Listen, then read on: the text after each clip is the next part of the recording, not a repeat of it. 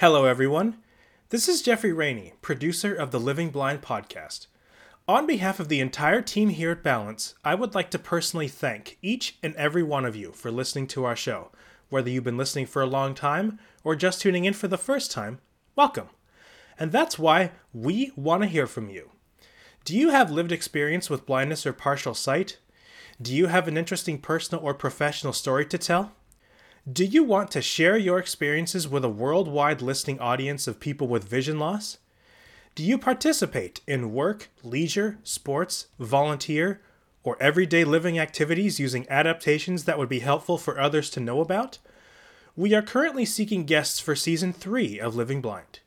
If you are interested in being interviewed, have a topic you would like us to cover, or a person you would like us to interview, please send your ideas and expressions of interest to livingblindpodcast@balancefba.org.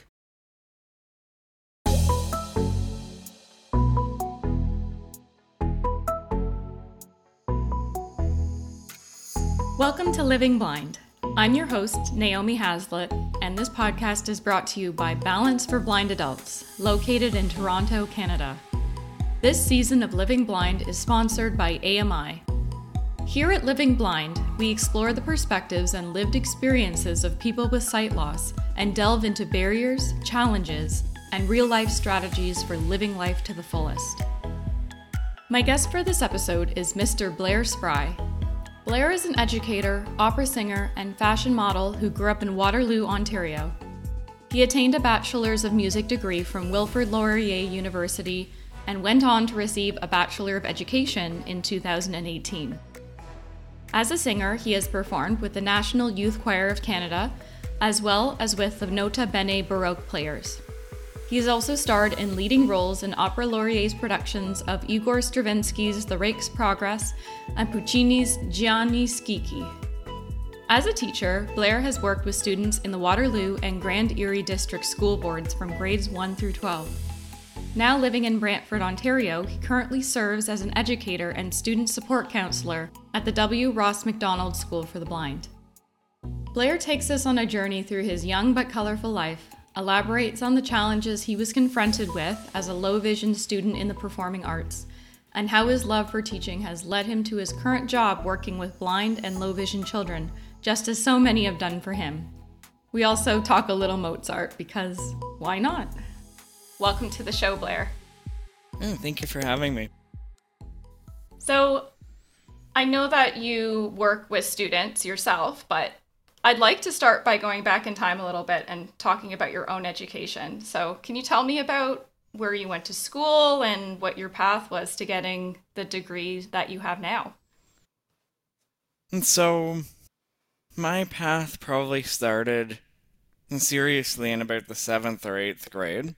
I went to public school all the way through, and when I went to public school in the Waterloo region, there were a lot of sports where, for liability reasons, despite mine and my family's best efforts at advocacy at that time, I wasn't able to play.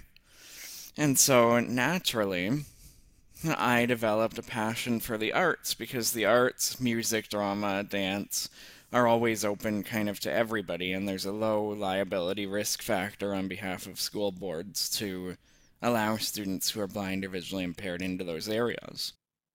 And for my grade 9 year, I decided to audition for Eastwood Collegiate Institute in Waterloo, and ended up attending school there all the way through till grade 12. Now, Eastwood is a school for music and instrumental music, vocal music, and drama. And I absolutely thrived there. Really grew a passion for singing in choirs and singing solo.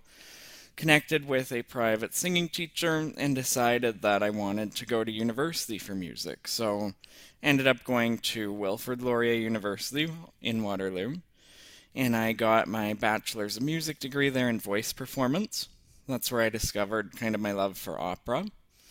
And ended up also discovering my love for teaching there, because it was always the teachers, not so much the performers, that inspired me when I went through. So, got my Bachelor's of Education with the hope that one day I would provide similar inspiration both within and beyond my community. And here I am now. That's great. So, on the one hand, you may not have been encouraged to follow your original passion, which was sports, but kind of found something different along the way. Yeah. We adapt and we grow, and that's what I was kind of aiming for. So, do you have a favorite? I know you said that opera is something that you really enjoy. Do you have a favorite composer or piece of music that you like? I really like Mozart, and in particular, I really like the Magic Flute. It's always been my dream to sing the role of Tamino, which is the main tenor character in the Magic Flute. My favorite piece of music is probably an opera aria from that, which in German is called Das Bildnis ist bezaubernd schön, which in English translates to something like, this image is strikingly beautiful. Wow. Yeah, I'm familiar with the, what is it? The Night Queen's aria. I think that's the one, the Queen of the Night that most people know, but I definitely have to check that one out because it's been a little while since I listened to the Magic Flute. I guess one thing I'm wondering, because the show is about people's experiences, but also just kind of getting a sense of what challenges or creative solutions there were along the way. When you went through both your music and teaching programs, were there any barriers? Were there any things that you had to adapt to along your educational journey? And so I would say that the first real one that I hit, like I said, was around the 7th or 8th grade. I actually was, at one point in my life, a very skilled downhill skier. So much so that the Blind and Visually Impaired Team Ontario for the Paralympics wanted to recruit me. And when I went into grade 7 and 8 in public middle school, they said that even with a guide, I couldn't ski downhill because it was just too unsafe to have like a blind person on the slopes. And what I did with that is I kind of took that and started actively doing some research of my own. And I found an organization called Track 3, which operates out of several different ski clubs in Ontario. And through them, I was able to find a guide and get my weekly skiing in outside of school. And they had a lot of specific expertise related to skiing, where they could offer me a guide and let me have that experience and continue to grow my craft there. The second big challenge that I hit was when I was in university, in terms of actually being an actor and a singer at the same time while performing operas. It's not enough in the 20th century, 21st century even, to just stand on stage and sing. And even though vocally I had a lot of talent, I found that my body language, there were big gaps in it that made me look weird kind of as an actor on stage. And so the way I kind of got around that is I met a few very good friends during my time in opera school, and I would have them coach me on how to look, how to act, what I needed to do to pull it off convincingly. Because often the directors themselves would be so wrapped up in the music or in other aspects of the production that otherwise I would have kind of been overlooked. Mm-hmm. So there's the sports side, which I'm happy to hear that you sustain despite, people telling you that that's something that you can't do, as well as the opera piece. I kind of want to start with talking about sports, although, I know you have a lot to talk about with music, because what struck me with your story is that, I assume, or tell me if I'm wrong, but you went to a sited or integrated school. Is that right?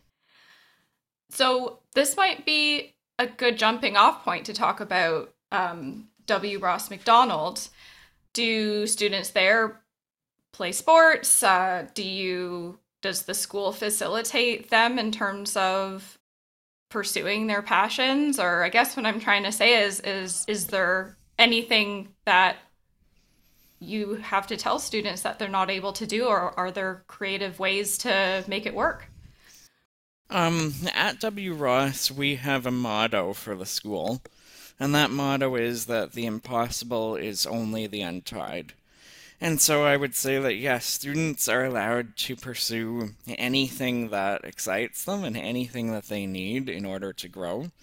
We have independent living skills instructors who specifically work with them on things like cooking or sewing, or even for some of our younger students, the little things like tying their shoes. There's a curriculum built around each student's individual needs, and then they pursue those goals as they age through the school.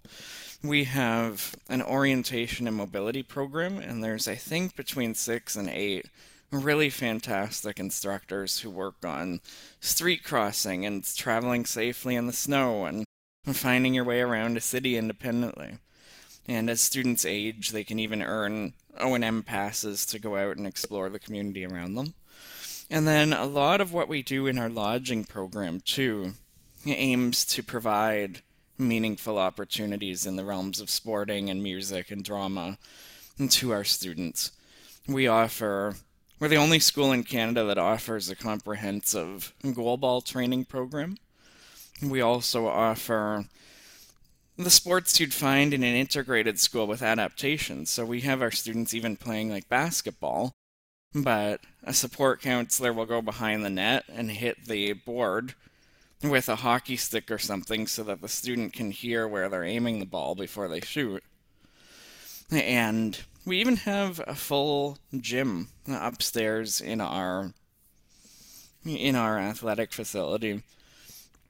So students can learn how to lift weights, run, and all those gross motor skills that they need to live healthy and active lives as well. Mm-hmm. So it sounds to me that, having experienced an integrated school in your own education and now being a support counselor at a school for visually impaired people or students, sounds like the biggest difference is the way in which the school supports students in essentially doing whatever they want. It sounds like it doesn't take too much either, if whether it's just banging a hockey stick on the back of the board during a basketball game. We're always looking to make as many adaptations as we can to ensure that students lead meaningful lives both at the school and after they graduate too.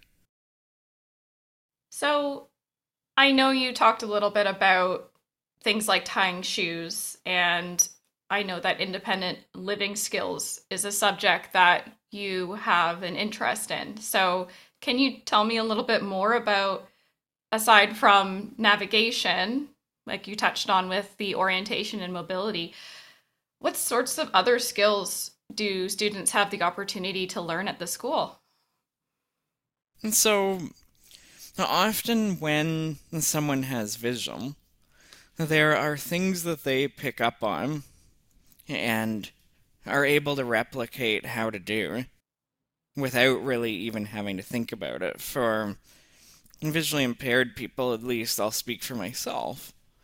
I've noticed that there are some skills that you really have to isolate the steps and break down and then eventually put the pieces back together to achieve success in that area. And so some skills that our students are learning at the moment might be things like how to cook meals for themselves. Another one that they use a lot is money management. So looking at what the different coins feel like and how they can, in a non-visual way, tell how much money they're getting out of their wallet, and reading the braille on bills, things like that. And also there are interpersonal elements that we work on a lot too. And so, for example, if you're having a conversation as a sighted person, and the person you're talking to seems really busy or they're looking down at their phone the whole time, they may not necessarily want to or be available to talk to you in that moment. And if you can't see, you may not realize those subtle details that are going on. And so we kind of sit down with students and we'll talk through those social cues and those blanks that can be filled in so that they can look for other cues. Is it their intonation? Is it the way someone even breathes that tells you what they're thinking socially? We sit down and we talk about how to interpret the world around us without the ability to see or replicate body language. Do you feel like, given that sighted people pick up on those cues a little more naturally, at least some sighted people, do you feel that isolation or making connections can be a challenge for visually impaired students and adults? I think so, yes. I think that it's not the be-all, end-all. I think anyone on this earth can learn enough fluency in social skills to make connections if it's something they're willing to work at. But I think that it's important, especially within our community, to lay down the scaffolding to make those connections successfully. At least if that's what the student is open to. Mm-hmm. And now a message from our sponsor. Discover AMI's collection of podcasts created by and for the blind and partially sighted community. Visit ami.ca to learn more. AMI entertains, informs, and empowers. And now, back to the podcast.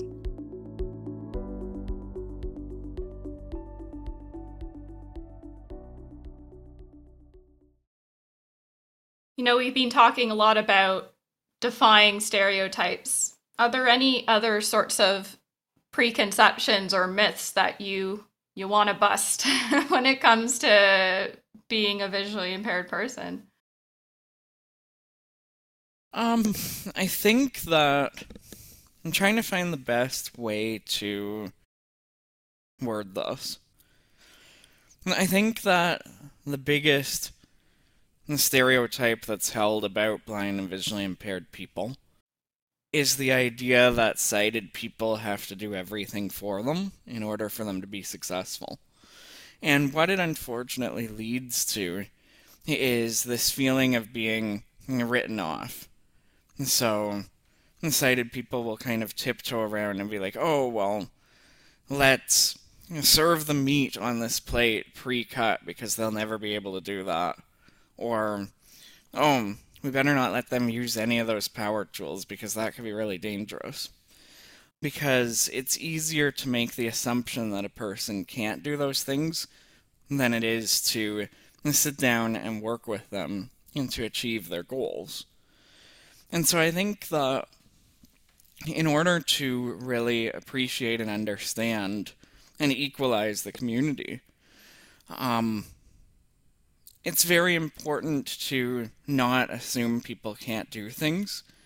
And also, if it turns out that they can't, to try and help them accomplish their goals so that they can feel valued and successful, rather than just writing them off as, oh, that's never going to happen.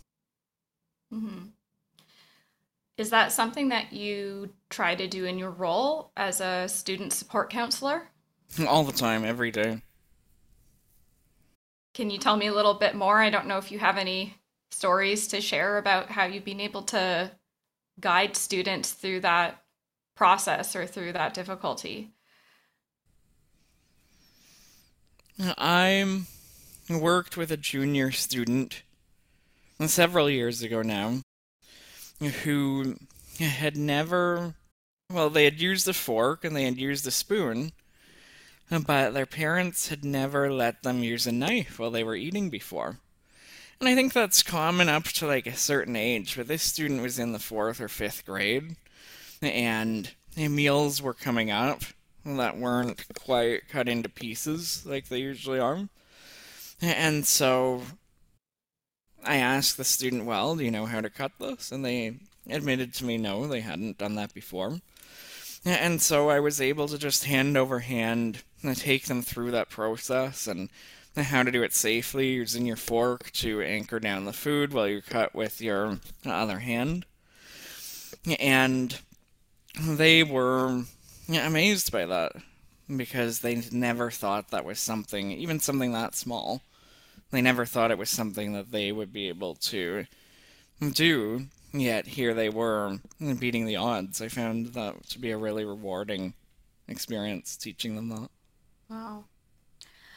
It's almost like when it comes to achieving dreams or achieving independence, it's just so different for every person what that means to them. It can be about cutting a piece of food for the first time, or it can be, you know, singing in an opera. But it sounds like the biggest message is about keeping an open mind to what a person wants to do and really working with them to try to achieve it to the best of everyone's abilities. Yeah, absolutely. Yeah. No, it's a great story. And it speaks to that connection, right? That full circle that I think we were kind of getting at before, where you've had experiences in the educational system, the integrated educational system, and now you're coming to W. Ross Macdonald, and I suppose you're trying to assist students in ways that maybe you were not supported. Is there anything else you want to touch on in terms of that topic? I think what I'd like to say as well is that even though I've talked a lot about the things that weren't really done for me, even in the time it took me to get from that horror story in the 7th and 8th grade to my experience in the 12th grade, when I was in the 12th grade, I had a fantastic vision teacher. She basically taught me the grade 12 advanced functions math curriculum. I want to say it's gotten better, and the situation is improving. This isn't meant to shoot down any kind of institution or public board or anything like that. We're getting better. We're not all the way there yet, and I think that my message is that there's always room for improvement in how we provide an inclusive community to our learners. Can you tell folks a little bit more about the vision teacher role? Is it just supporting with the curriculum? Are there any other things vision teachers do when they support students in integrated schools? And so, a vision teacher, or as they're formally called, TVI, teacher of the visually impaired, is someone who has gone to a teacher's college, just like anyone who would stand at the front of a classroom, and they have decided to specialize in making the world and the curriculum accessible for people who are blind. They have extensive training in Braille, so if a student needs that as their reading medium, they can prepare it in that manner for them. They also work with school boards to provide equipment such as blackboard cameras so that everyone who has a bit of vision can see the board. And they work on things even sometimes like living skills or helping a student to apply to post-secondary education. Their main role, though, is to adapt the curriculum in a way that students can access, whether that's through large print or digital handouts, Braille, and the student ultimately works with them to decide how they're best going to access it, what accommodations are needed for them to be successful. And in my case, I was very lucky because my vision teacher also taught me elements of the curriculum where there were gaps that she noticed. Mm-hmm. And you mentioned all the technology or different ways of accessing the curriculum, such as Braille. And I can only assume you have all of those options at W. Ross Macdonald. Absolutely. If someone is in a school board where that technology is not available to them, W. Ross is an excellent hub to go to get that training as well. Does the school, in that case, support other schools in terms of accessing the curriculum? Like, does W. Ross They do, McDonald help yes. out in that way? Oh, okay. They have resource consultants who regularly go out into the community, and those people would talk to public boards about adaptations and technology and other elements that can be adapted for student success. That's great to know for sure. Okay, wow, we've really covered some ground here from your journey through, the public school system through to university, getting a music degree and a teaching degree, and then your current role in terms of supporting students. I guess I'm thinking, say there were students listening to this podcast right now, whether it was students in an integrated school or maybe even students who are attending W. Ross McDonald or another school in the world that's for the blind or visually impaired. What advice would you have for them? I think the biggest piece of advice I would have is to really build up your self-awareness in what you are comfortable doing and what you want to achieve. Because it gets very challenging sometimes when you're written off by sighted people. Instead of seeing that as an attack, see that as a challenge to prove them wrong. There have been many times in my life where I myself have been written off, and I didn't do the right thing. I kind of either gave up or walked away. And as an older adult now, I realized that if I had taken that as a wake-up call and a, hey, let's make this happen to defy the statistics, I would have been a lot happier. And so, see that as a challenge. See that as an opportunity to grow and to improve and to really defy any of the stereotypes that are set out there for you. There is hope, and when you find the right people to connect with who can provide the support you need, it can take you as far as you wish to go. Well said. Thank you. Is there anything that we haven't talked about yet that you want to talk about on the show? I think that another element that might be worth talking about is looking at community resources to help integrate socially and in terms of student interests when they're out in the community. So can you tell me a little bit about, I know we talked about inside the school, but you also, I think it's also important to mention that people graduate and move on in terms of what they want to do. So either for yourself or the school, what sorts of resources are students connected with as they either transition to the community or live in the community while attending school?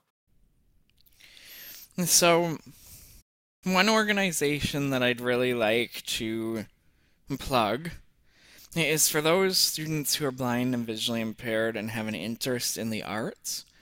I run a camp during the summer called MCVI, which stands for Music Camp for the Visually Impaired.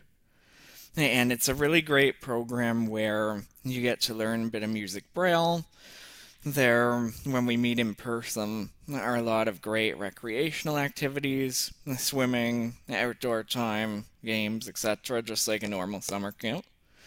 And the best part is you get to learn and you get lessons on your instrument or voice, which culminates in a final performance at the end of the week.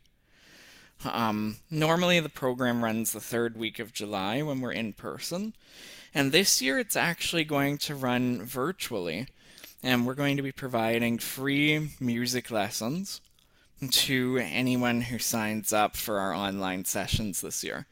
And so I would encourage you, if you're a blind student between the ages of 9 and 21, to log on to Facebook and to go to the MCVI Music Camp for the Visually Impaired page, and we'll be posting information there soon about how to sign up.